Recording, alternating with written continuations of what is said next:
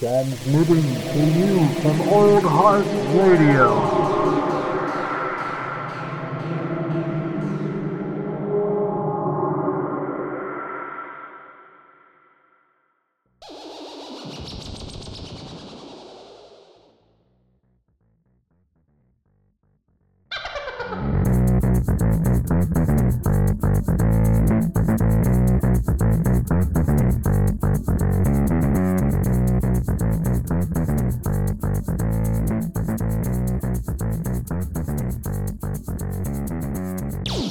Just hit it.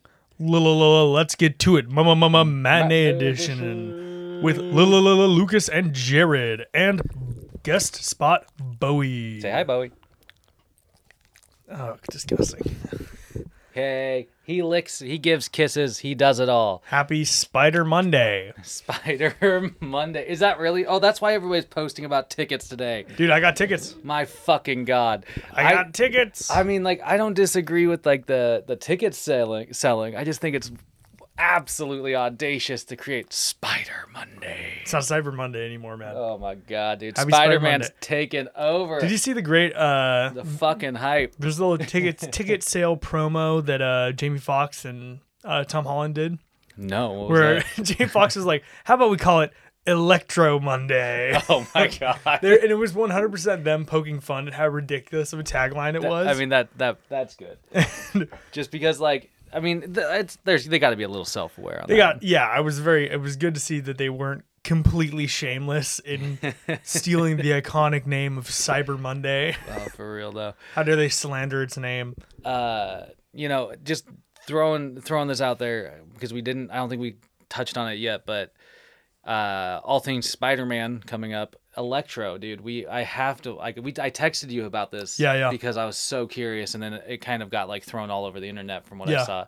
But it looks like he is using like an arc reactor. Not just any arc reactor. Like- the arc reactor from Iron Man 2. Like legit Tony Stark's arc reactor. Yeah. Like that. So I really wonder if they're going to like touch on how they get these fucking devices. Yeah, I You know definitely what I think mean? like with Electro in particular, it's going to be a villain that's a slight riff on one we've already seen before, pulled out of like another universe, you know? That's what I kept thinking Like too. it's not the Garfield one. Because it looks like, yeah, I mean, how would they explain his like weird transition from a blue Electro to Yeah, to yellow, more comic Don't lick the accurate mic. That's how Electro. you get shocked.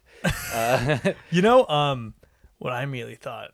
What? Does this have anything to do with Whiplash? Dude, well, straight up, dude, because I really hope not, but I also... It'd be a cool way to tie it like, together. Other parts of his Electro suit look like Whiplash's getup.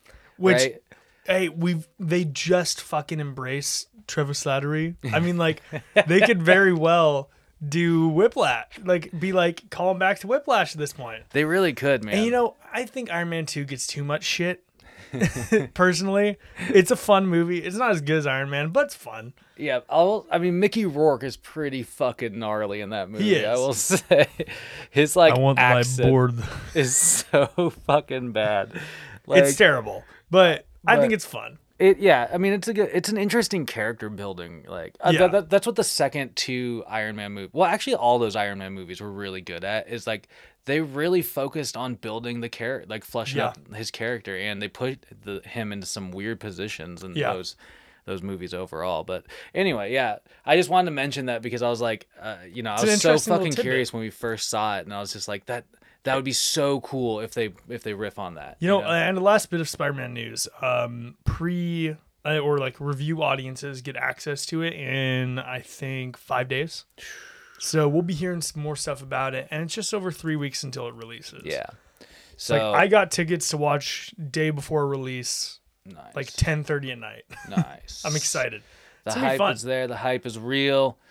It's gonna be a good movie. And I think the head of Sony, Amy Pascal, just came out and like was saying that this is not the end of Spider-Man movies. They're planning on doing this trilogy and hopefully another trilogy, and watch them really hit us like out of left field with like they don't do Miles Morales, they do Ben Reilly. Dude, that'd be fucked up. Like mainly because like there's no anyway, Miles Morales is the next Spider-Man in the pecking order, really, that people would want to see. Not only by, I mean, just by sheer popularity, really. Like, that would be like the smart move. Who plays Miles Morales? I mean, my favorite fan casting that I saw was motherfucking McLaughlin or Caleb McLaughlin or whatever from Stranger Things. I'm with you right there. Like, man. I love that, and like It's he's grown into like a pretty like I've been rewatching Stranger Things, and it's been kind of cool watching him and like some of the kids as they like grow up through the show again. Yeah. And you do see them get like better and better, yeah. Like, and it's kind of cool. So I would be down with that for sure. And I feel like always in Stranger Things, he's like a side player all the time. Yeah, it'd be fun to see him in more of a leading role. 100. I was just watching this episode where it's the second to the last episode of season 3. Okay, and it's like he gets a lot more play. The Mind Flayer like fucking gets Elle by the leg, and this is like the first time in really like almost the entire series I feel like that Lucas actually like does something. He steps up and like fucking hacks the Mind Flayer with the axe, and you're just like, finally somebody's not standing around. Like, oh, is that when they're in the cabin? Yeah, surrounded by. I was half expecting him to pull out his wrist rocket and try and shoot the Mind Flayer in the face. Yeah, man. Which the funniest thing about that show, one of the funniest things about that show is that they keep using that thing, or he keeps using that thing no matter how like little it does every season. Dude, that's one of the charms of Stranger Things. It's like the kids' fantastical approach to literal life or death situations. Oh, for sure. And I mean, that's what I love in that particular episode that I just rewatched was like, he discovers all the fireworks, and I love that moment where it's like, awesome. These fireworks are gonna fuck some shit up. Yeah. Oh, dude, I feel like that that season 3 was so much fun. I think and you see a bit of that with like his weird thinking in season 2 as well. Oh yeah. And I think like he is also McLaughlin's also like an accomplished like thespian actor. Yeah, so watching some interviews with him, he actually does more. It seems like he does more stage work. He got his start playing young Simba in the Lion King musicals. That's fucking dope, dude. I know. That's crazy. That's what on I mean. Broadway. Like, give the kid a chance to like really flex, man. Yeah. Hook him up with that Miles Morales gig because I feel like he'd grow on the money. He would like he'd hit the note. He's at a really good age to start Miles Morales. Yeah. And he'd definitely pass for like late high school. Yeah. And I think that like, it'd be like I said earlier, it's based on sheer popularity of characters. Like he would be the next logical character to like try and do a trilogy with. You know what I mean? Yeah. So I definitely, And like a Clone Wars movie, a Clone Saga would be like really cool. Yeah. But it's just it would be so out of fucking left field. You know what I mean? They're in the comics apparently doing a lot of new shit with Ben Reilly. I know. Like, he's becoming a main player. And that's what worries me. Is because how intrinsically Marvel has been tying stuff into their like comic stuff and their movies. Like 4 years ahead though, you know? But it's like it's interesting because you can almost like plot it out a little bit. And so I'm really wondering if that.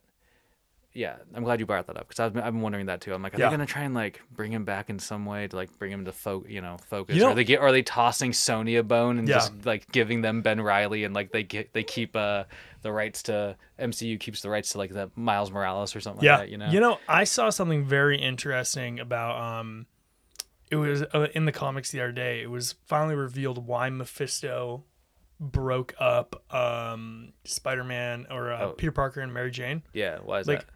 Because there's a future in his mind where he takes over. He's like seen it in visions. Mm-hmm. And he's like burning New York to the ground. Earth is now his domain. Damn. Mephisto's ruling. And he sees every time there's one person that beats him. Motherfucking and Spider-Man. It's not Spider-Man.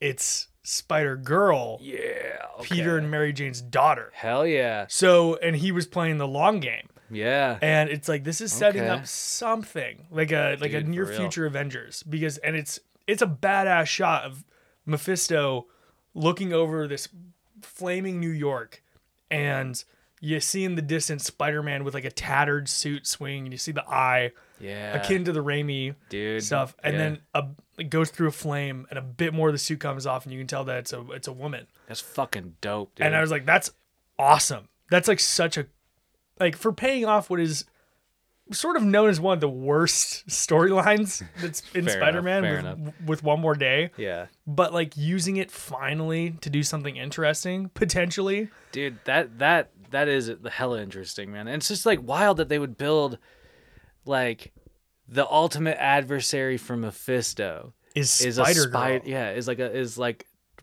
just somebody who has like the spider powers. But man. but that's it. That's all we've seen is that somehow interesting. Man. Like, and it doesn't. You don't see how. You just Mephisto knows that she's gonna beat him. Yeah.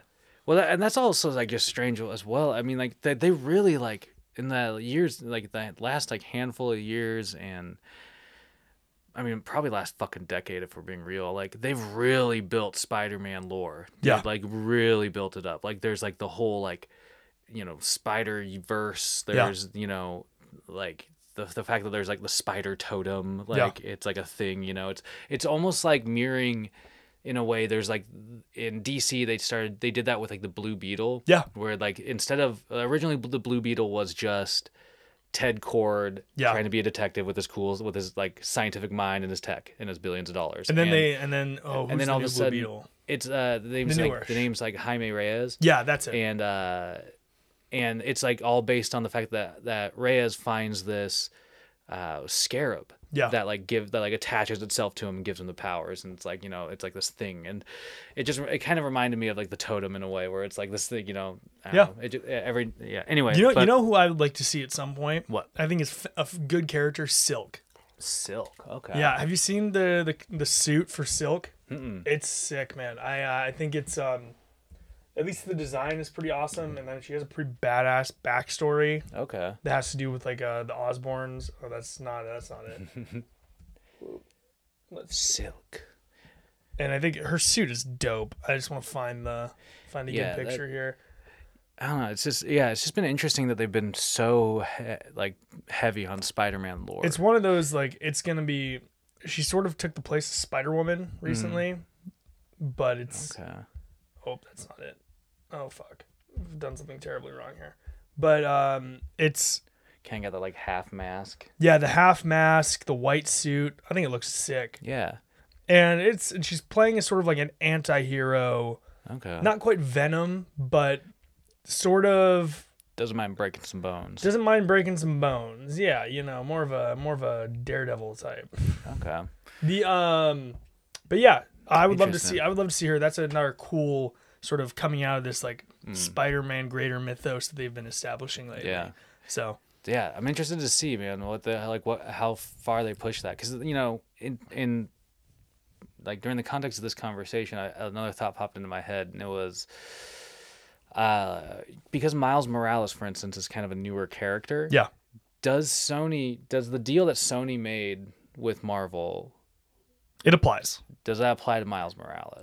I think the rules are like it has to be or does it apply to Peter Parker? Characters introduced in a Spider-Man comic. It doesn't matter when. Okay. Yeah. So damn that legal that legal wording. Bullshit, man. But yeah, so what other Marvel stuff? Just getting Hawkeye, dude. Let's talk about Hawkeye. Let's do Hawkeye because we got plenty of other stuff, but just to touch on the rest of the Marvel. The Hawkeye show dropped the first 2 episodes. Yeah, and it's fucking sick. It's such a fucking fun show already, man. I love it, and it was like production value went up instantly. You can tell that this was produced when the production company had a better grasp on how to work under COVID. Oh, definitely. Like, I know WandaVision was very stylized, but it got a bit janky once it sort of just turned into a normal television Marvel type thing. Yeah. There's definitely a bunch of jank to Falcon and the Winter Soldier. Like, Loki didn't really have to frame action that frequently, so it was fine, you know? Yeah. But then now we're seeing like an action forward show that's pretty entertaining and really nicely shot. Yeah. So that's one of the things that I really enjoyed about it. Also, it's always good to be back on street level Marvel, you know? Oh, for sure. I mean, the street level gives you, it gives you the human element, right? Exactly. And one of the things I love is that, you know, they're really, and they really make Hawkeye that, like, right out the gate. You know, they paint the picture of him spending time with his family, the whole plot line of like he's, you know, the quasi like classic Christmas time plot line for a movie. Yeah, I'll be home for Christmas, I promise. Yeah. Like, you know, and like the fact that they're really leaning into his hearing loss, which I think is so fantastic. It gives you that like that like it's just that human element where it's like he is as a human man, his body's going. I did think the bit of him like of Kate Bishop being like, how do you start losing your hearing? Well, montage of all the things he's gone through. Explosions and flying through windows and shit. Too hard to tell. Yeah. Which I was like, oh yeah, he's just a dude. This is not, he doesn't have the protection of Iron Man. He's not juiced like Captain America. No. He's not a god like Thor. Nah. Very much in line of like they made that joke in Black Widow that she needed like the Hulk doesn't need ibuprofen after a fight. Exactly. And it's like it's of that same vein, and I think it's humanizing. Mm-hmm. I also love that they're playing at like no one liking Hawkeye, Oh god, yeah. like especially Well, like, the it's like- Katniss Everdeen bit. Well, it's like that whole thing. Like they show like people know him, Yeah, but people don't like go out of their way, you know, to like shake his hand or give him. A hug. There's only like one time I think really through those first 2 episodes that he gets recognized in a positive way, and that he was gets like the at dinner the dinner, for free. right? Yeah. Which this I looked over to Kate while I was watching that. I paused it and I was like, Hawkeye's getting free dinner. And he saved the universe. Yeah. You know who also was there helping to save the universe? Who? Falcon. Falcon impaled a monster with his wings. Motherfucker can't even get a fucking loan. He can't get a loan. I know. The MCU is racist.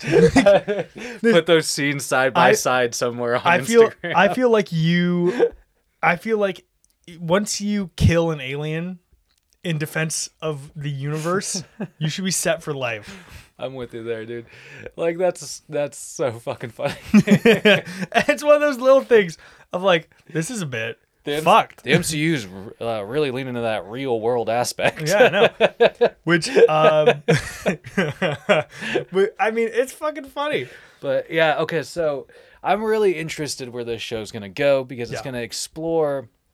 Like not only like Ronan, Hawkeye's time as Ronan. Yeah. It's gonna really explore his mentorship of Kate Bishop. Yep. Who's already a really fun character herself. Like Oh my god, she's so enjoyable. dude, she is. She's got this like really like I don't know what's the name of the actress that plays her again? Haley Steinfeld. She just like she has this really Of good True energy that Grit she brings, fame. dude. She nails it. Yeah, that's where she's from. Yep. Holy shit.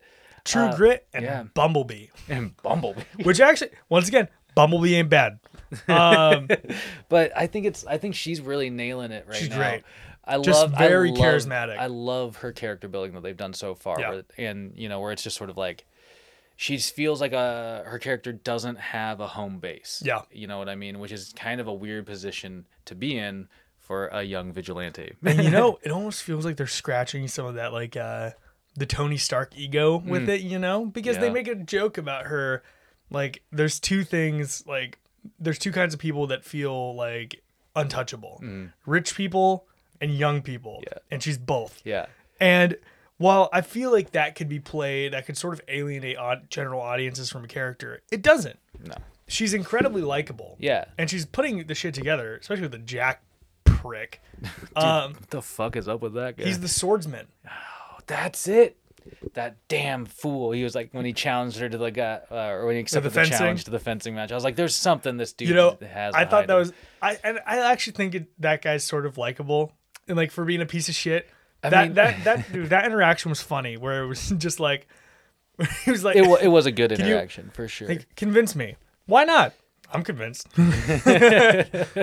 I mean, it's like he is bringing a likability to his character. yeah, that's it's like for that. sure. It's like that shitty charisma. Yeah, you know? exactly. You just know he's a dick, but you're like, okay. It's sort of likable. Look at that mustache. Yeah.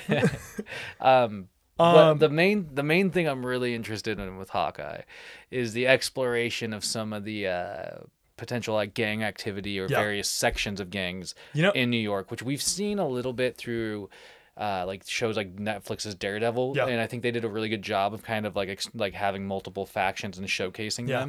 them. I'm really excited to see how they do that with this show because Yeah. they've already introduced a couple of like sort of funny gangs as well. You as, have like the there's like the high society type auction stuff, which has Yeah. got to be like, I think those are Fisk's dudes. We'll get there. Yeah. But also, I think that Fisk might be pulling the agree. strings of all of them. That's what I'm That's the wondering, most man. Kingpin thing. Because, dude, we were yucking it up about it. Like, there's those rumors, those Kingpin rumors, Yeah. that D'Onofrio is gonna be there in a fat suit, but in a fucking fat suit. Oh my god. which is stupid. That's the thing that I don't understand is like his presence was spot on as Kingpin in the He was Netflix imposing. show. Yeah, dude. He was not fat like Kingpin. He was not an absolute unit like Into the Spider-Verse. In the action that we saw him in, he was fucking like furious, man. And He was a big guy. Imposing is a good word for it, man, because he like nailed that. And honestly, to me, it's if the MCU were to lean into, because what we've heard is like it's like the fat suit mixed with like some CGI on top. Essentially, of it. what they did for Thor. But what the difference is that it was like campy and worked with Thor. Yeah. Because of like where the character was at. In this, you don't want that campiness. I feel like there's a point where they could play off of. There's that old timey thing of like the people that were extremely prosperous usually were pretty fat, and it was sort of a sign of their stature and their place in society. They could do something like that with it without it being like too gratuitous, you know, where he just like looks bigger, like and that's fair in my book, or it could border on cartoony. And being just sort of like taking the intimidation out of that character. Yeah, and that's where it's just, you're right. It's just a really fine line. Because I mean, if you think about it, like the character of the Kingpin is like I think it's like, I don't know the exact number. It was like something like 90% of his body is actually muscle.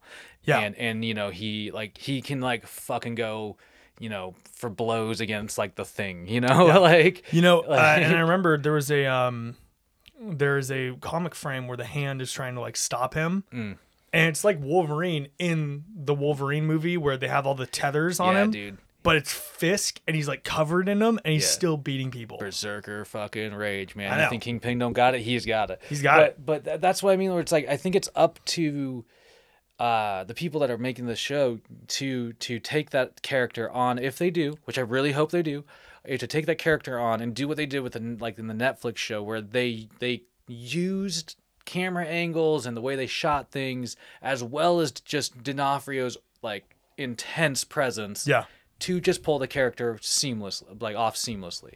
And like if they just lean too hard into the fat suit stuff, I feel like it's just gonna make the character like just less imposing, you know. And I don't think, especially if you know that there's somebody out there that can pull it off, it would just immediately disappoint me and other fans. I do think that there's a line. Feige, we know you're listening. I do think that there is a line. There's a threshold where it becomes too much. For sure. And I hope they don't cross that.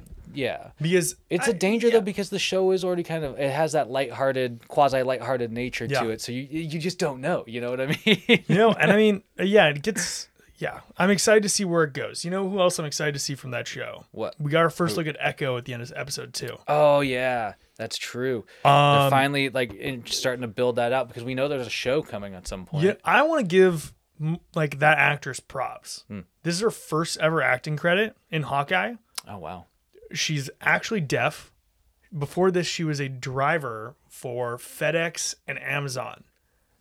And she did an audition for Echo, and now she's getting her own show. And it's like, hey, fuck yes, get unknowns for this stuff, boost people up. Yeah, I'm all for, like, if you got the chops, you got the chops. You know exactly. What I mean? If you fit the bill, good for you. Doesn't have to be an existing person in Hollywood playing deaf. You know. That being said, if anybody's looking for a dog for a Pet Avengers movie. Oh, Bowie. We got a little dog in studio that would fit the bill. But that's cool. I'm really excited to see how they really how they use her character in this show. Yeah. I saw some of those really cool side-by-sides online of stills from Daredevil and stills from the scene that they introduce her in, really. Yeah. And I thought that was a kind of cool parallel, and I don't know if it's an intentional nod, but I would like to think it was. One more Spider-Man thing that has to do with Daredevil. Spider-Man. Not a clarified leak, but a rumor of a potential description of what's going to happen with Daredevil in it and his cameo. Yeah. So apparently he's going to be meeting with Spider-Man, Aunt May, and Happy in... Oh, he's humping the blanket. In Bowie. Chog on your own time, Bowie. We're recording. But he's going to meet in Aunt May's apartment with them. Okay. And there's going to be protesters outside. and something's gonna come through the window, and he's gonna grab it, and they're gonna be like, "How'd you do that?" And he's gonna say, "I'm a great lawyer," which is just fucking stupid and funny, and I respect it. But whatever. I thought that was interesting. No, I think that's great. I just it's like it's one of those things, man. Like I really think that putting too much stock into like him pulling off Daredevil and this is going to disappoint you. I think they're building him into the universe, and I think that this is going to lead to Daredevil stuff, but I think it's really anything with Charlie Cox in an MCU I'm fucking for at this point because like I want that, man. Charlie Cox, we're there for you. Did I send it to you? There was a press event with that walked out. The people that came out of it were Tom Holland, Tobey Maguire, Andrew Garfield, and Charlie Cox. That's what I'm saying, man. It's like, it's a bit suspect. Yeah. Like the closer it comes to releasing, like the it's becoming like the worst kept secret in Hollywood. And I mean, I wonder if Sony's just over there being like, man, we should have just dropped it. Oh yeah, but I think it's better that they didn't, because some discourse is better than none, and it will get people excited. Fucking Fandango crashed last night. I was gonna say, Jesus, dude, that's fucking nuts. That didn't happen when Endgame tickets came out. That's what I'm saying. That's fucking crazy. I want to go back on my last episode statements. I think you are probably on track with that $1 billion movie, theory, because just seeing the amount of fucking like ticket sales and hypes and everything that I've kind of just really just kept going. It hasn't stopped. Yeah, this movie's gonna be huge. I think. And back quickly, one last thing on Daredevil before we move on from Marvel. I think what we're gonna see is not like a full Daredevil. Mm-hmm. We might see in Spider-Man, in She-Hulk, maybe one other project, just Matt Murdock. Yeah, and then I think so. Come like maybe the project before we see an actual Daredevil solo thing, we'll see him in the suit. Yeah. Like, because I actually think Matt Murdock, like some of my favorite episodes of the Daredevil show are the Matt Murdock episodes where you don't even see him in his suit. Well, yeah, they did a really good job of humanizing and making you care about that character, dude. And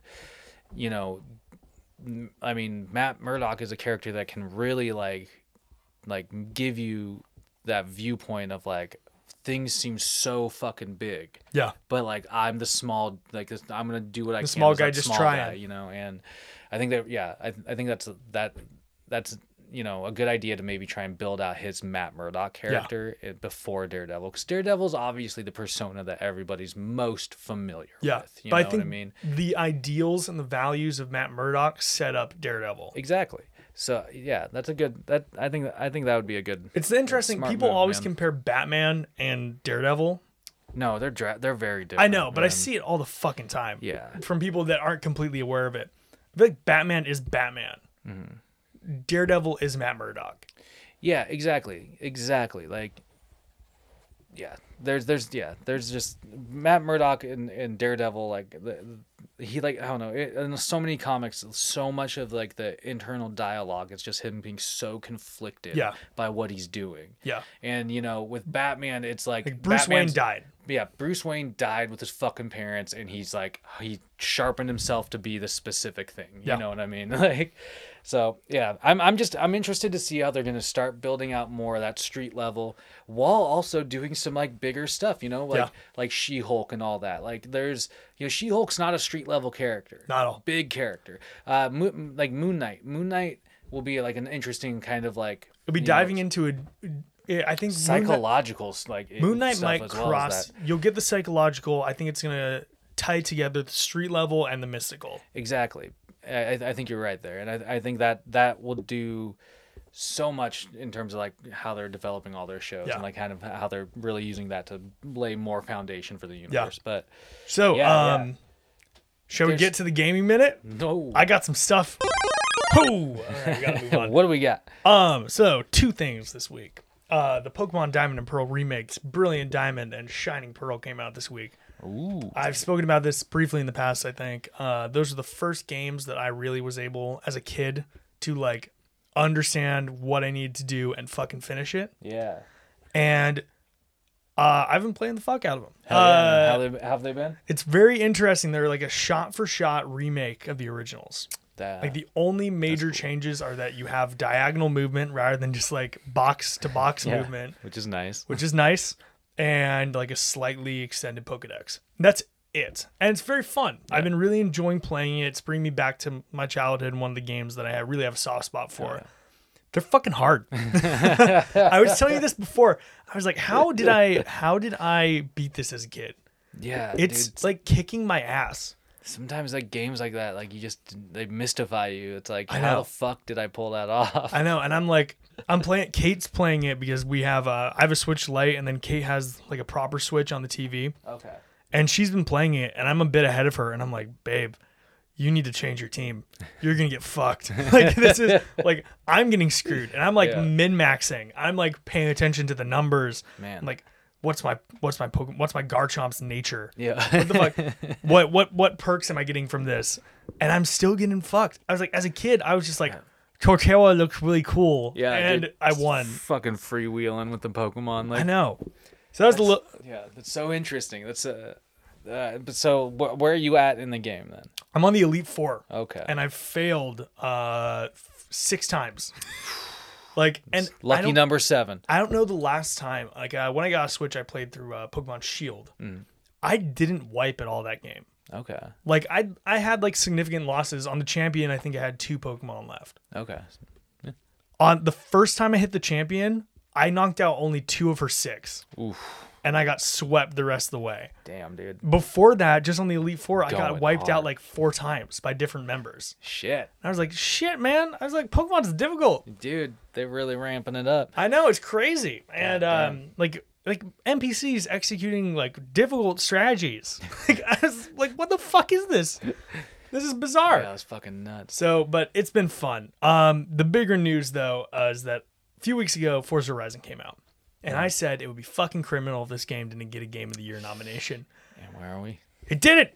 God damn, dude. They snubbed? They gave it the DiCaprio snub? They didn't snub it Oh. because it wasn't even up for nomination. Fuck that. So Forza came out, like the pre-access was available like 2 days before nominations had to be in, Okay. but it came out formally like a week afterwards. Oh, is that why? But here's the thing. It's in like a lame period where if it's released after that, like after the nomination window closes, it can't be nominated for this year. But because it didn't come out next year, it's not applicable for next year. What? I know. So nothing, this includes like games like Halo. Yeah. Nothing is able to be nominated at the Game of the Year awards between like November, like early November and the end of the year at all. Dude, But here's the thing. that's weird. I know, it's fucking bizarre. It did get nominated in the racing and flying category, which means that people who hadn't played the game just nominated it because they expected it to be the best. Hey. And which It cool. looks fucking good, dude. It is fucking good. And a bunch of the like professionals in the industry, you have to be like an industry, like a certified member of the industry that's been working in gaming for a specific amount of time. Okay. And you have to have played like a specific number of games applicable to the category and provide evidence of like completion to nominate it. Oh, wow. Yeah, and it's stuff like that. Yeah. And they have already come out and been like, they need to fix this system. It's Yeah. this deserves to be in it, but because of contingency, we're not ever going to be able to recognize this. That's so wacky, man. It's very weird. And and it was like this uproar online. I think like I saw one, I bet, I man. saw one like not even like a racing game centric like site. I think it was like IGN. It was like the Game Awards are a disgrace for not nominating Forza Horizon. And like stuff like that. It was fucking everywhere for a few days. That's fucking crazy. Like, yeah, dude. I mean, it's just I was like, just because of like that little weird cycle. Like, I know. And and what's crazy is that there's I even would be games like upset by Halo, that. you know? Yeah, you just miss out on the opportunity to like really like give awards to so like it feels like so many tail end games there. Yeah. Like, You know, and actually that's fucking weird. I know it's fucking weird. That's I don't know. It's bizarre to me. Awards have always been strange, dude. That's why like all those award shows like video game, fucking country music, fucking VMAs, fucking whatever the hell. Yeah. Like they're all just such fucking wacky. There's one wacky pure fucking award things, show dude. though. What's that?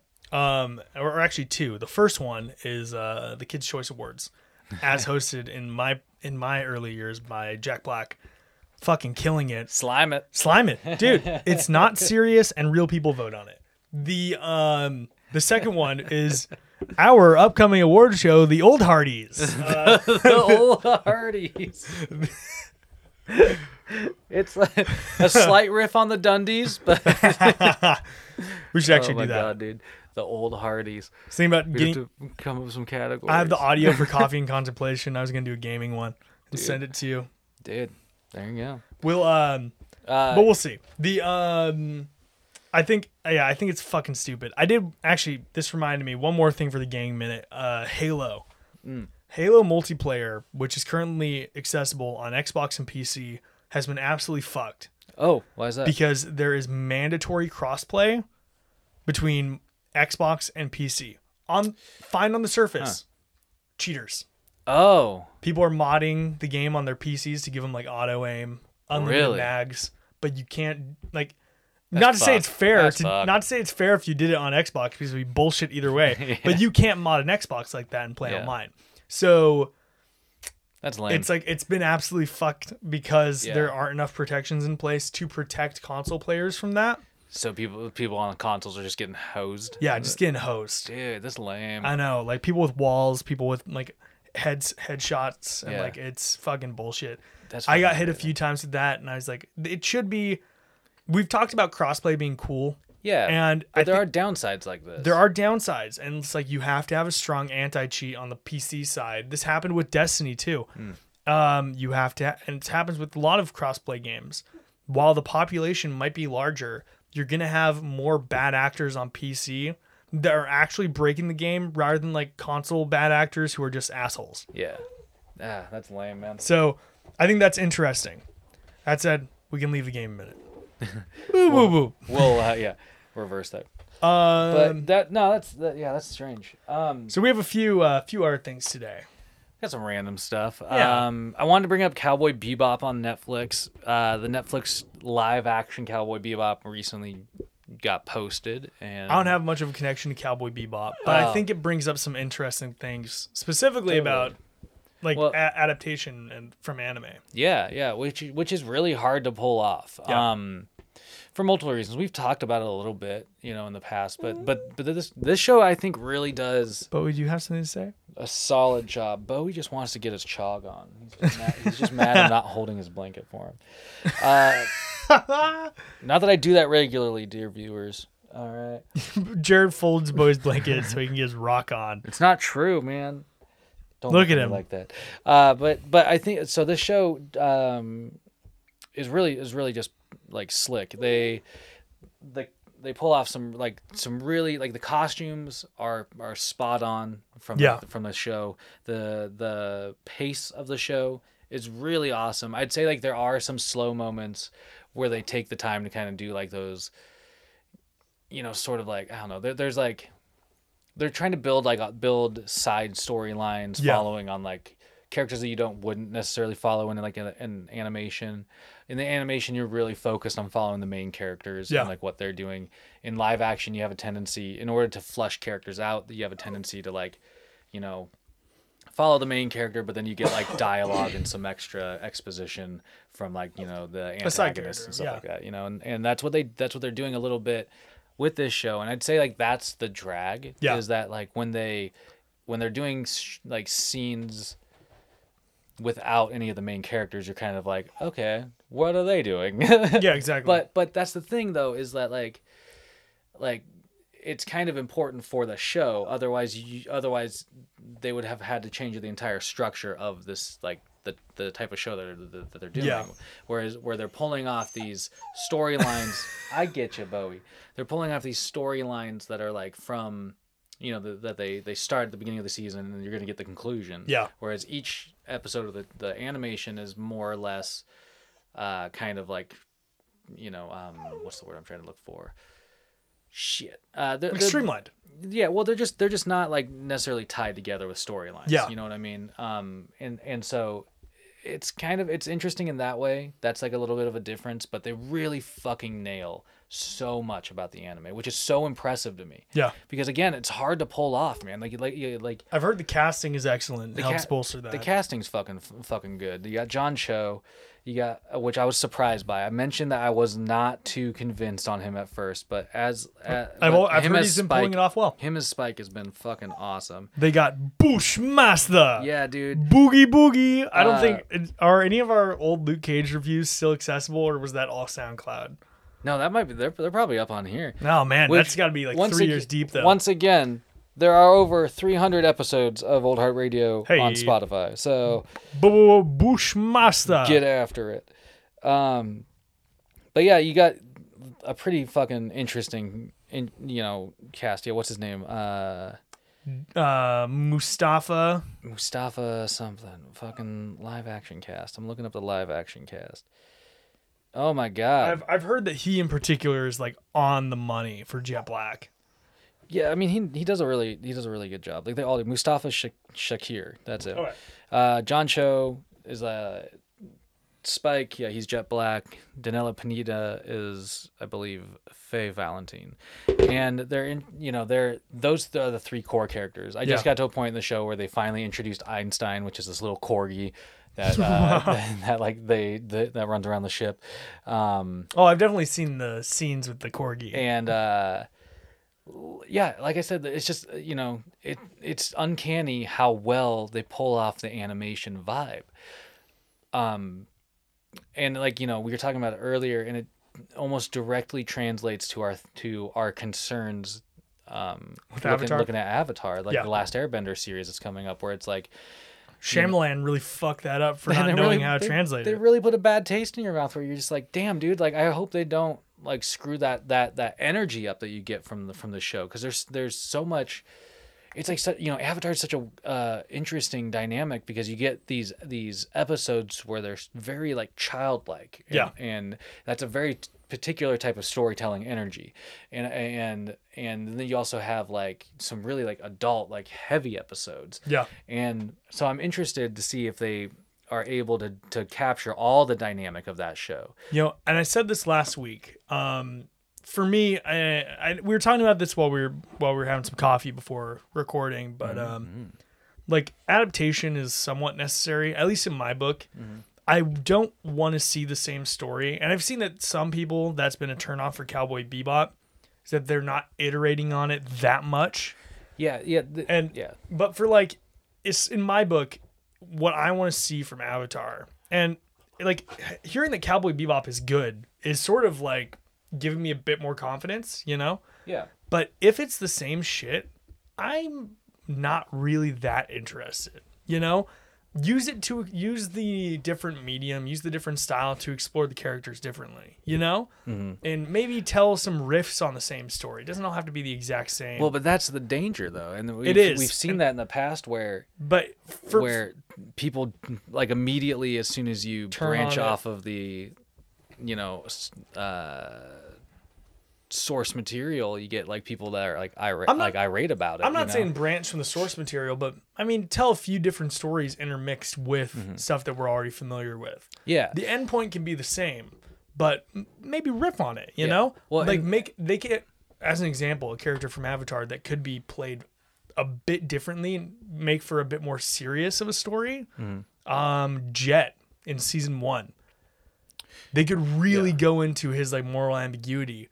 When in the animated series, he was just sort of like a slightly quippy, edgy guy, You get like a little bit of his backstory, Not much, and it's never. I mean, really... you learn that it's like the town that he was from or whatever got burned down by the fucking Fire Nation and stuff. But I think that like having a good actor playing him in live action, you can totally give a lot more depth to a character like that.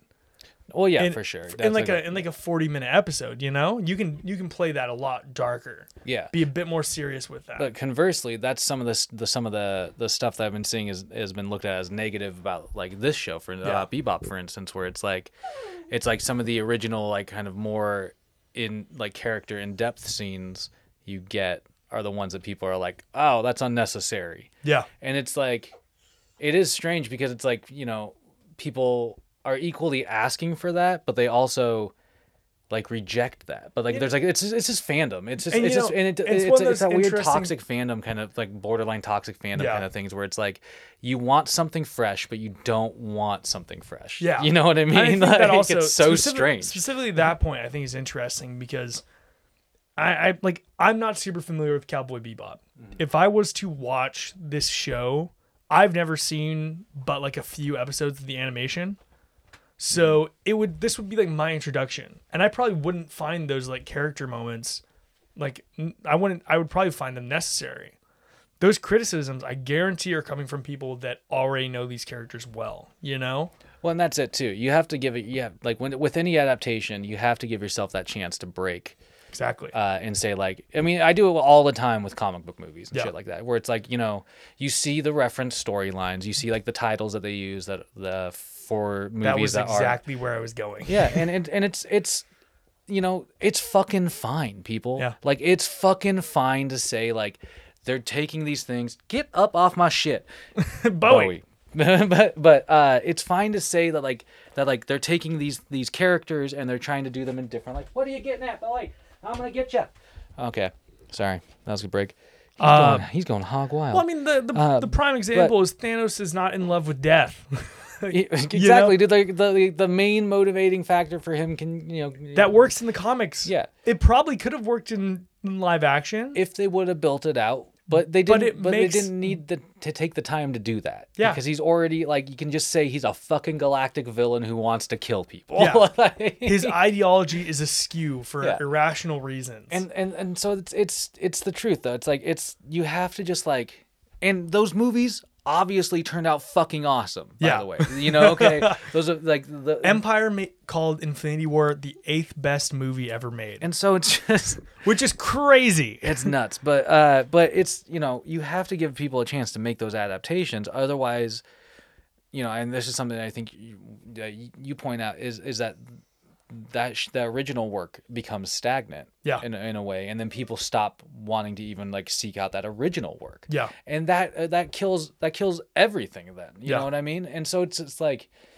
even if it puts hate in your fucking mouth to make an adaptation of something that you don't like it's still breathing some sort of life into that property. Man, people knew Avatar was really good. Mm-hmm. People knew Cowboy Bebop was really good. Mm-hmm.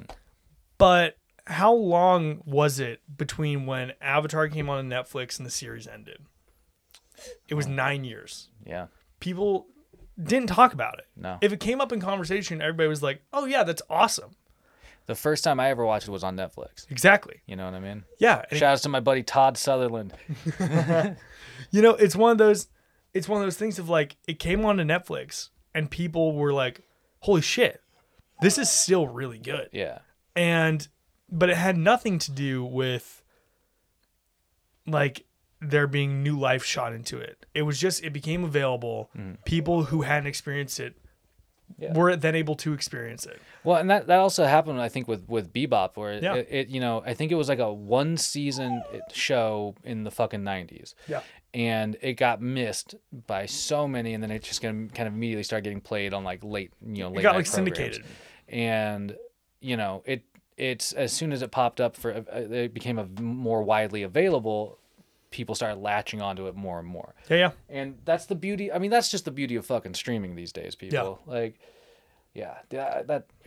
Speaking of, but you've been kind of busy, my man. I've been watching a bunch of shit. I've been going to the movies. So I got a couple I want to pick your brain about. I want to give a quick shout out to arguably the show that raises my spirits more than any other. The Great British Baking Show. Oh, yes. My God, I'm done with it. You still have a few episodes to go. Yeah, man. This is a fucking great season. I'm not going to spoil anything for you, but like Giuseppe, Jurgen, Chigs, Freya, There are some of my fucking favorite bakers that have been on that. It's just wholesome. Yeah, dude, it's this season's been fucking knockout, man. Yeah. It's been so good. You know, And every single baker is one that's enjoyable. You know what I mean? I will say this is the tightest season I've ever seen. Yeah. Like- From what I've watched so far, definitely. You get to the end. I will not spoil who, but in the semifinal, there are 3 handshakes. Whoa. All on those are one certified challenge. Paul Hollywood handshakes. we're 4 talking about. people, 3 handshakes in 1 challenge. God damn. I know, it's fucking crazy. That's fucking nuts. So, Yeah, I can't wait to finish that up. you know, it's that show is an absolute blast as always. I've been watching. I watched the first couple episodes of Made yesterday. Oh yeah, how's that? It's interesting, and I think it has a very good message. I'm slightly torn about the execution, and I Okay. think the story is something that it's important to be told. It's sort of about domestic violence and the weird barriers that are put in place by our society, preventing women, especially from protecting themselves Yeah. or finding a better life for their children. Yeah. Like, it's sort of on the nose with some stuff. Like, you need to get a job to pay for daycare to prove that you need to go into subsidized housing. Dude, it's some fucked up shit though. It's like, yeah. legit. I a good friend of mine who is no longer with us. She was a struggling single mom, Yeah. and she had to go to court constantly, Yeah. to prove that she was fit to like even fucking have her daughter, Yeah. And I mean, she was in the national, she was in the fucking army while having to do this. She was holding down jobs while having to do this, and it was this wild because her ex-husband, let's just be honest, was a white guy who looked better on paper. Yeah. He got favor from the courts like nobody's fucking business. Yeah. And anyway, these are stories that need to be fucking told Yeah. these days, man. There's a court scene in Made where actually I think it's very clever. She doesn't have a lawyer, but the other guy does. And when the lawyer and the judge are going back and forth, it just instead of hearing their dialogue, it's her sort of not really knowing what's going on, and you just hear legal, which it's very relevant. Yeah. But it sort of feeds into one of my criticisms. I have some issues with the weird comic relief in that show, Okay, yeah. and I'm I sort of want it to be more somber because it's a woman going through some really hard stuff, and there are some lighter moments with characters that come in and are treating her well. They're really caring for her, but she's still and there are these moments of levity that come naturally, you know, but they're sort of undercut by her being distant or being stressed about her current situation. And that's very much by design. That said, I think that there are some weird music choices for montage segments. Some weird fucking pop songs play sometimes. There's some strange humor to it.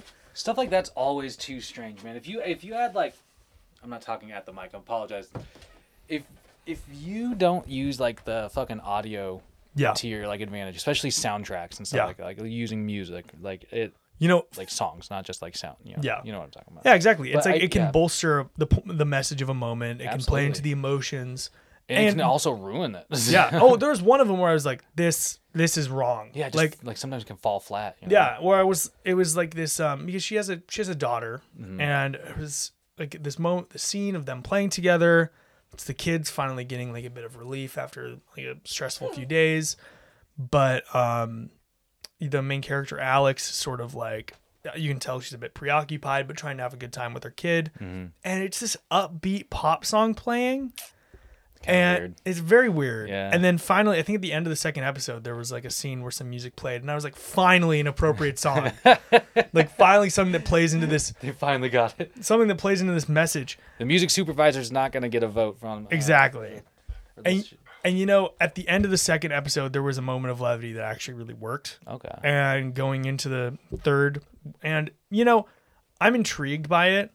I think it's also takes place in Washington. At one point, they directly call That's out cool. a 360 area code number Snap. from an incoming call. That's cool. And I was like, Always hey, fun to see something in Washington. always you know fun what to I see mean? something in Washington. It's filmed in Vancouver because of more movie subsidies. That makes sense. But It's very interesting, and I think it's a show. It's good that it was made. I'm yet to be completely sold on it. Mm-hmm. I will pass complete judgment once I finish the whole thing.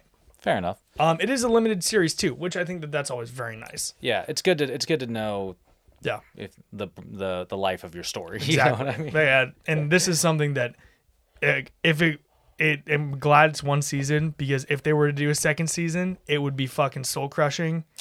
And it's like it's walking that line between like incredibly depressing and with like enough levity and enough like moments of respite to sort of like want to keep watching, you know? Yeah. And it's like sometimes the balance is off. Sometimes it feels a bit stronger. Sometimes it feels a bit weaker. But for the first 2 episodes, it's been an interesting watch. Nice. Yeah, there's just been a lot of like random stuff. Like I watched the first couple episodes of the new season of Star Trek Discovery. Okay. It's fucking rad, dude. Like like it's so strange that my dad is into Star Trek Discovery, because he just seems like not the person that would be into this, but he loves Star Trek. Like I mean, that's the whole fucking thing. And even he loves this fucking shit. And so, it's interesting though, because like this show just has such big stakes. You know what I mean? And like that's one of those, like, it's Star Trek's a property that's been around for fucking ever, and so you have to find a way to like make bigger storylines, right? Yeah. Things that will still impress people, even though you've seen really big shit in Star Trek overall. Yeah.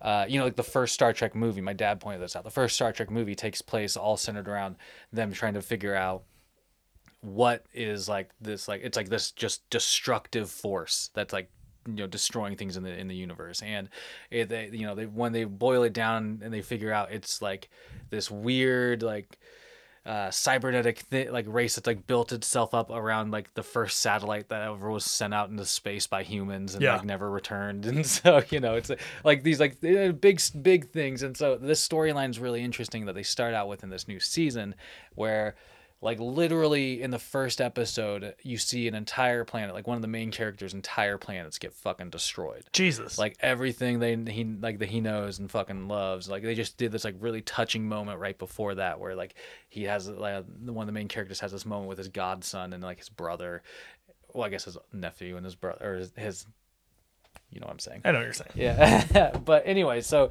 it's just and then you find out that like the stakes are that like they have to figure out what the fuck is causing this huge gravitational like destructive force that's 5 fucking light years big. Oh my god. And so it's just like literally like this thing that's just like changing direction at will and just going and just like destroying anything in its fucking path. Ugh. Stakes are fucking huge, but they're also as on top of everything else. What's cool about this show is that like 2 seasons ago, they like the main crew that you follow on the Discovery, like they've straight up like they're in like 900 years in the future. Oh my god. So like they had to like do this thing in like a couple seasons back where it was like you either go that far in the future or everything fucking dies. And so they like this crew just makes the choice to just jump that far ahead. And it's fucking cool because you're seeing like the Federation in this way that you've never seen them before. Yeah. And so it's really fucking rad. But you said you had Paramount Plus. I would say that's a good time to get into Star Trek Discovery. Will do, man. I'm intrigued. Actually, I want to quickly return to the game a minute. This reminded me, the gravity thing in and like cataclysmic events. In Destiny, the darkness, the fucking pyramids have gravity weapons that we haven't ever seen.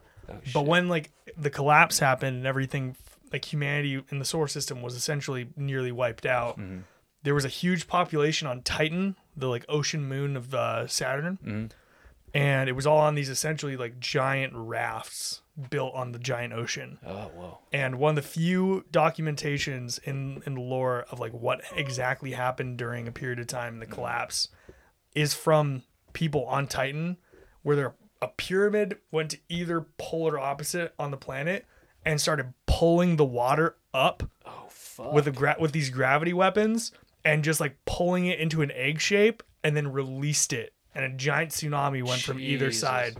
and just wiped everything out on the planet. What the fuck? Brutal, man. That just brutal. I couldn't help but remember. It's just such a graphic image. That's fucking gnarly. Oh man. That's just like a crazy thing to think about. Yeah. Wow. On the note of anyway, there's out of the game minute. Yeah. I still wanted to catch your two things. Your opinion on the couple of movies I know you've recently seen. Yes. One, Ghostbusters Afterlife. Ghostbusters Afterlife. So what's your hot take on Ghostbusters Afterlife? I really enjoyed the first two Ghostbusters. I know apparently there's some mixed feelings about the second. I had both on VHS when I was a kid. Yeah, I think they're both fun. Yeah, and I really enjoyed both of them. I went and watched Ghostbusters Afterlife about a week ago. I think it is a very fun love letter to the originals. Mm-hmm. Sort of campy, very just like charming all around. The young cast is great for the most part, especially the girl playing Phoebe. You're talking about Paul Rudd? No. Paul Rudd isn't in very much of it. That's a fucking tease. That's like Drew Barrymore and Scream. Paul Rudd, and also I feel like I feel like the editor needs to be fucking fired because Paul Rudd, Paul Rudd and like Phoebe, the kid who's like who's Venkman's kid or Venkman's granddaughter or whatever. Yeah, Venkman's granddaughter who looks the part. That's cool. She's very fun. Nice. And also she has a buddy named, they never say his name, but everybody calls him Podcast. Because he does like a paranormal podcast. Nice. He's this kid constantly walking around with microphones. Hell yeah. Like doing like dramatic voiceover. Very like only murders in the building. That's funny. But he makes a point. He's like, I have one listener. Shout outs. So he's always running around with her, and at one point the two of them and Paul Rudd find like a ghost trap with something in it and release a ghost. Oh shit. But then after that, Paul Rudd just doesn't give a fuck about the ghosts anymore. And just moves on to like wanting to like bang their mom. And I was like, that's the concern. And I was just like, this feels like the editors moved that scene. Yeah. And like it was supposed to happen later in the movie, and Paul Rudd was supposed to be more of a crux in the finale, but he wasn't. Interesting. Like entering the third act, you don't see Paul Rudd for like 20 minutes. Huh. And I thought he was going to be like a main player. Yeah, they really give you that vibe. Very like Hopper and Stranger Things, Dude, have the kids dragging around this adult that's like half aware of what's going on. Yeah. He'll like slug something, but exactly. Every now and then. But and actually, it's very, very interesting. Like I have some issues with the film, specifically in the writing department and in the editing area.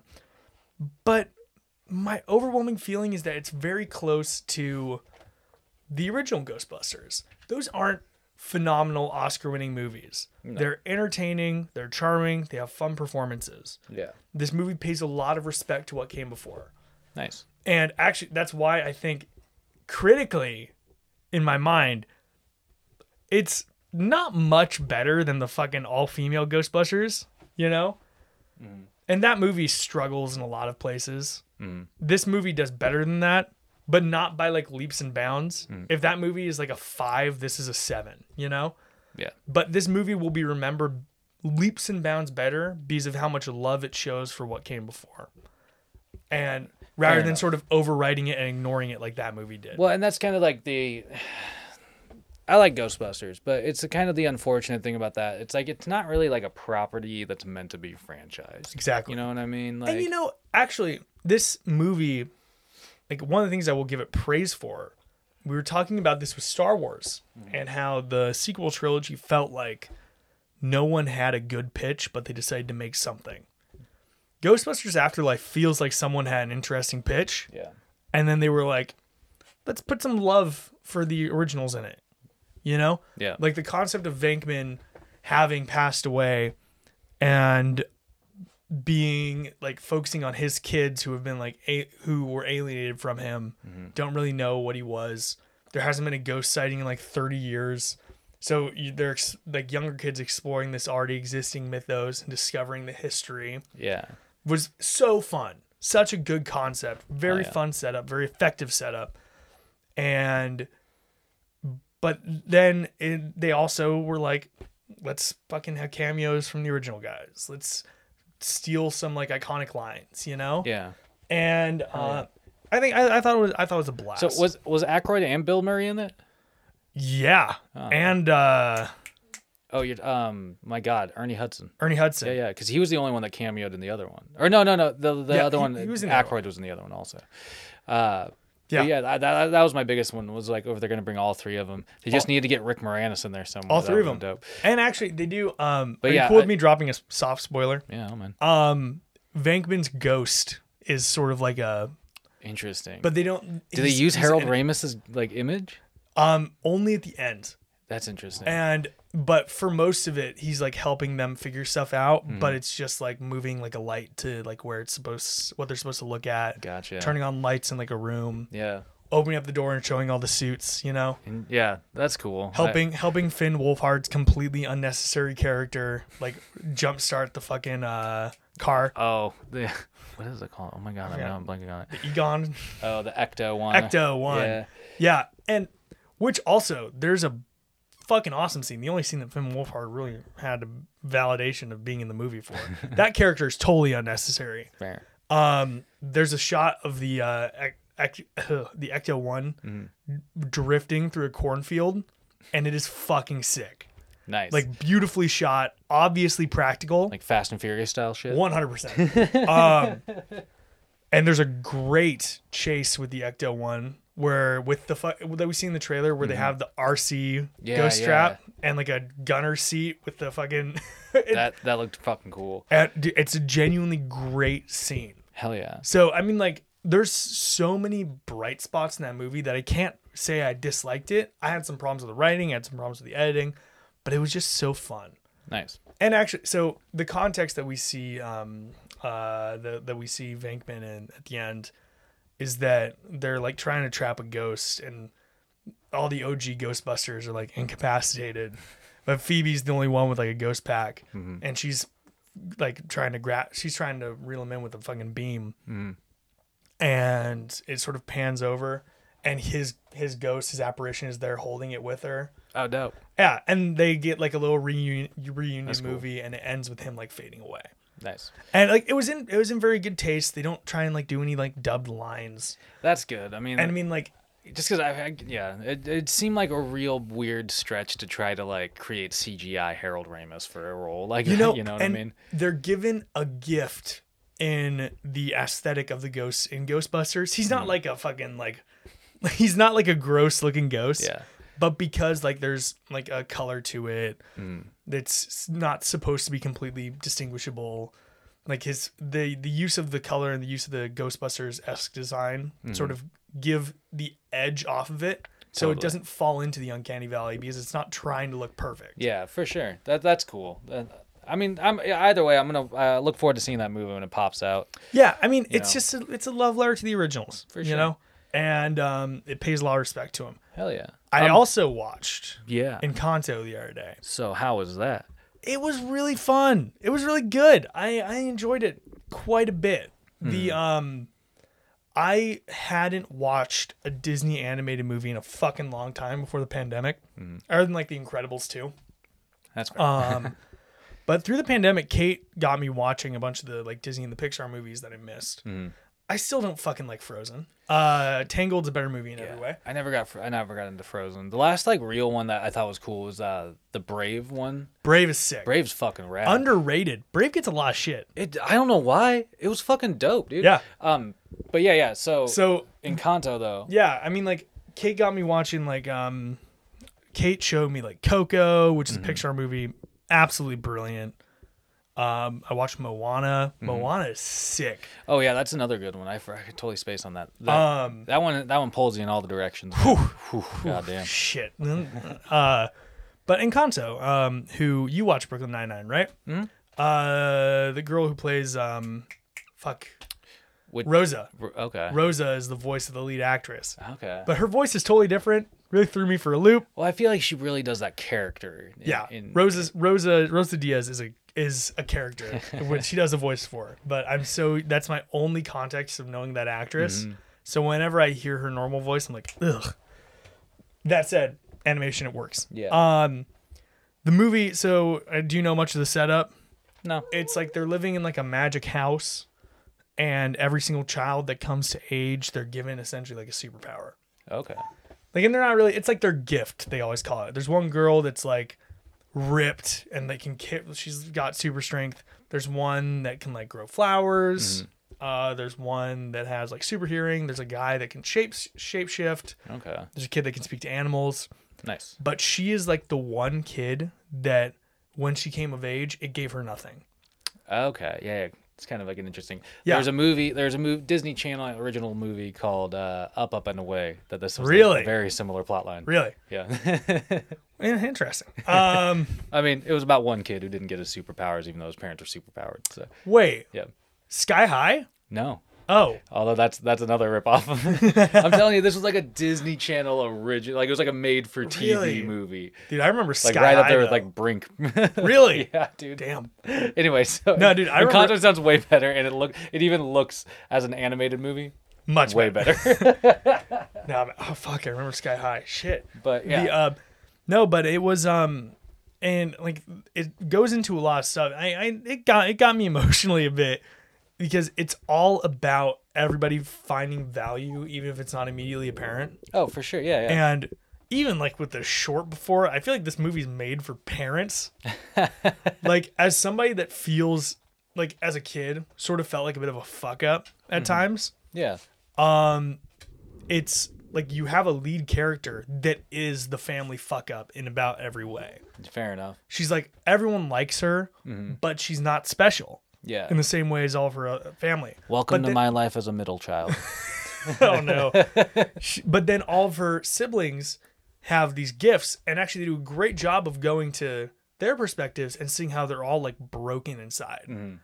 They aren't doing anything for themselves. Yeah. These gifts are more of a burden to them and have like ruined their mental health. That's interesting, man. And it's fascinating to watch, and it was like very impactful and with yeah. how the story progressed. Well, it's one of the only things that kind of addresses the idea right now of like, yeah, what's the downside of having the superpowers? You Exactly. know? Like, what's the negative of getting reliant on those superpowers Yeah. and stuff like that? It seems. Well, like. and I think, and one of the things with Encanto is that there's this family matriarch, and this actually very much falls into sort of my family experience, coming from a family where like my dad moved here from Brazil, found a lot of opportunity here. It's like the matriarch of the family is this woman who had like lost everything. Her husband died after she had the 3 kids. And like when he sacrificed himself to save everybody, like this candle came, like this candle she was carrying got like his spirit in it. And that's what created the house. That's what's giving them all their gifts. Gotcha. And she's so obsessed with this new opportunity that everything has to be perfect, you know? And I very much felt that. It was like, and it's sort of the crux of it is that it's not really about the perfection. It's like the opportunity was being able to give the kids a better life, you know? Yeah. And I thought it was incredibly wholesome. The message was great. It's one of those things that I wish came out in like my childhood because I would have gotten a lot from it when I was a kid. Yeah. And it was like, I love that we're seeing more of that these days. Yeah. It's you're seeing more stories told from perspectives that you wish had been more common. Yeah. You know what I mean? yeah. And I mean like, one of the actually, and I know we've had our qualms with Disney and inclusion and that type of thing. Oh, I don't have qualms with inclusion. Well, I have no, but, I like, have with qualms their with Disney execution. capitalizing on it. Exactly. For the sake of money. That's what I meant. Not for the sake of bettering society. Yeah. Yeah, that's what I mean. But the Colombian aesthetic of this is very appropriate, used incredibly well. Nice. At one point there's a whole song that's in Spanish. Pretty cool. That is cool. I mean, And- it's good that they're taking those steps. It's good that they're taking those steps because like in real life, people don't mind hearing too much. You know, it's cool. It's cool to experience different cultures through their different arts and their different things. And so it's like, why not, if you're already doing a movie centered around Colombian culture, then why not just include like straight like Spanish speaking Colombian music? You know what I mean? Like, I mean, it's one song out of I think the 5 in the movie. yeah, But that said, it's still good. it's a step in the right direction. And I think, yeah, exactly. And I think like, as an example, there's a version of Coco, which is Mexico, where that like every song is in Spanish. You can watch it on Disney Plus. Well, that's good. It's like, I and think I that wouldn't be surprised if they do the same thing with this. Yeah, and rightly they should, but they should. I think that they should take more steps in the direction of just like making that the main theme for the fucking movies that they make, because, you know, as a society, we have the technology to provide closed captioning for just about anything. I mean, and like, so it's like if you can't handle the fact that you might not experience, like, say, some lyrics in a foreign language, and like you can put on your fucking subtitles and hope to catch them. It's not a big deal. And the big song that isn't like but it makes a musical the world a difference for other people. Exactly. That's my point. So yeah, exactly. It's like and I mean, like, the song that isn't like a song in the movie, but like the Disney promotional song is in all Spanish. That's cool. Which is cool. Yeah, exactly. I feel like that's been since like from the fucking tens. I feel like we've been hearing a lot of Spanish music, in particular in the States, in pop media, and like where that's even on some of the high charts as well. Yeah. From time to time. Yeah, good movie. Really enjoyed it. Moana's still the best Disney animated movie to come out in a while. Fight Me. Dude, that straight movie, up though. That man, movie, I in the first. I forgot about that one, man. Dude, but yeah, that movie got me from when the fucking grandma died, like 20 minutes. That's what I mean, dude. It's like a kick in the dick, dude. It hurts, man. Like, you're just like, ah. Well, why'd you take her? You'll find me. Oh, dude. There I go. Yeah, man. Yeah, but that's cool. It's one of those, like, I hit or miss want to keep Disney Plus. Yeah.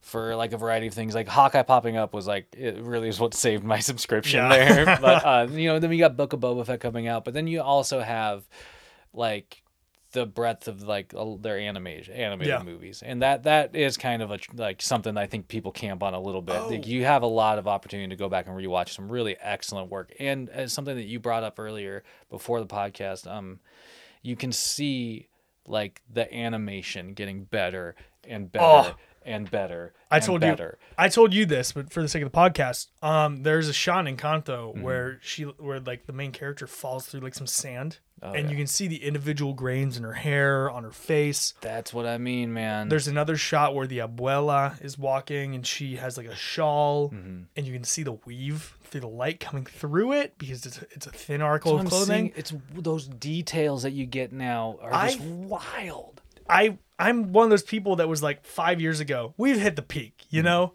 Like, you'll see some weirder stuff, like the interesting animation style in Spider-Verse.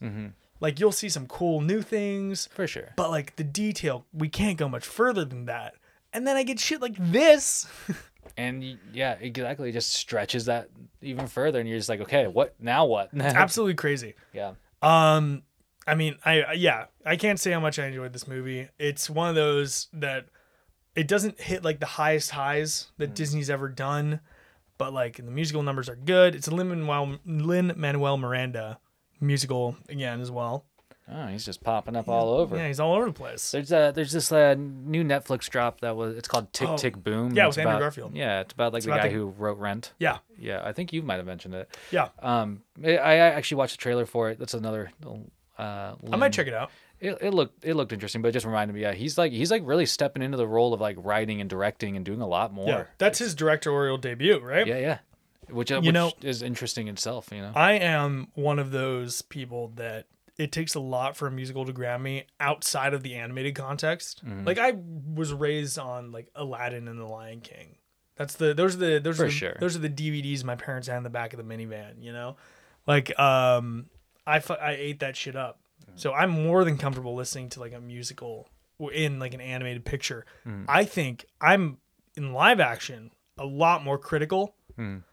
That said, well, yeah, if it's really good, I'm down. Yeah. You know, you have to I'm probably not going to watch West Side Story.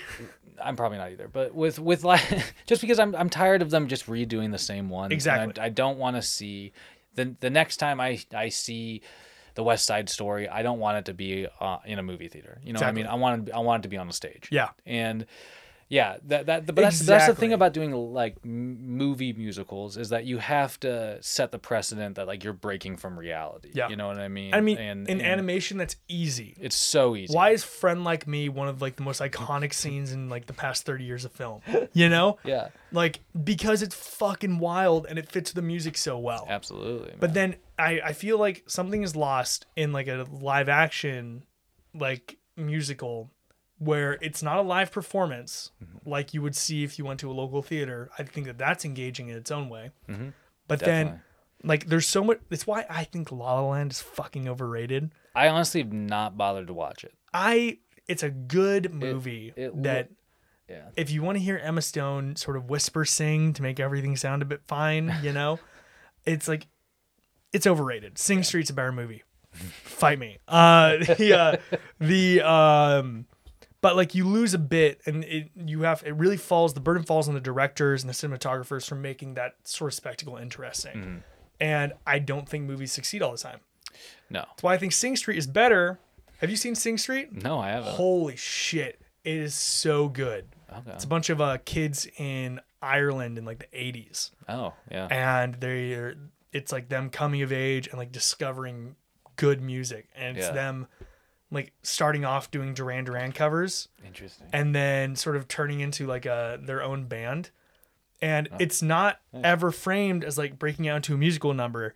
It's them performing specific songs or like dressing like artists that they're discovering and sort of that being the vehicle for coming of age. Okay. It's so fucking good. It came out the same year as La La Land, and it is leaps and bounds better than it.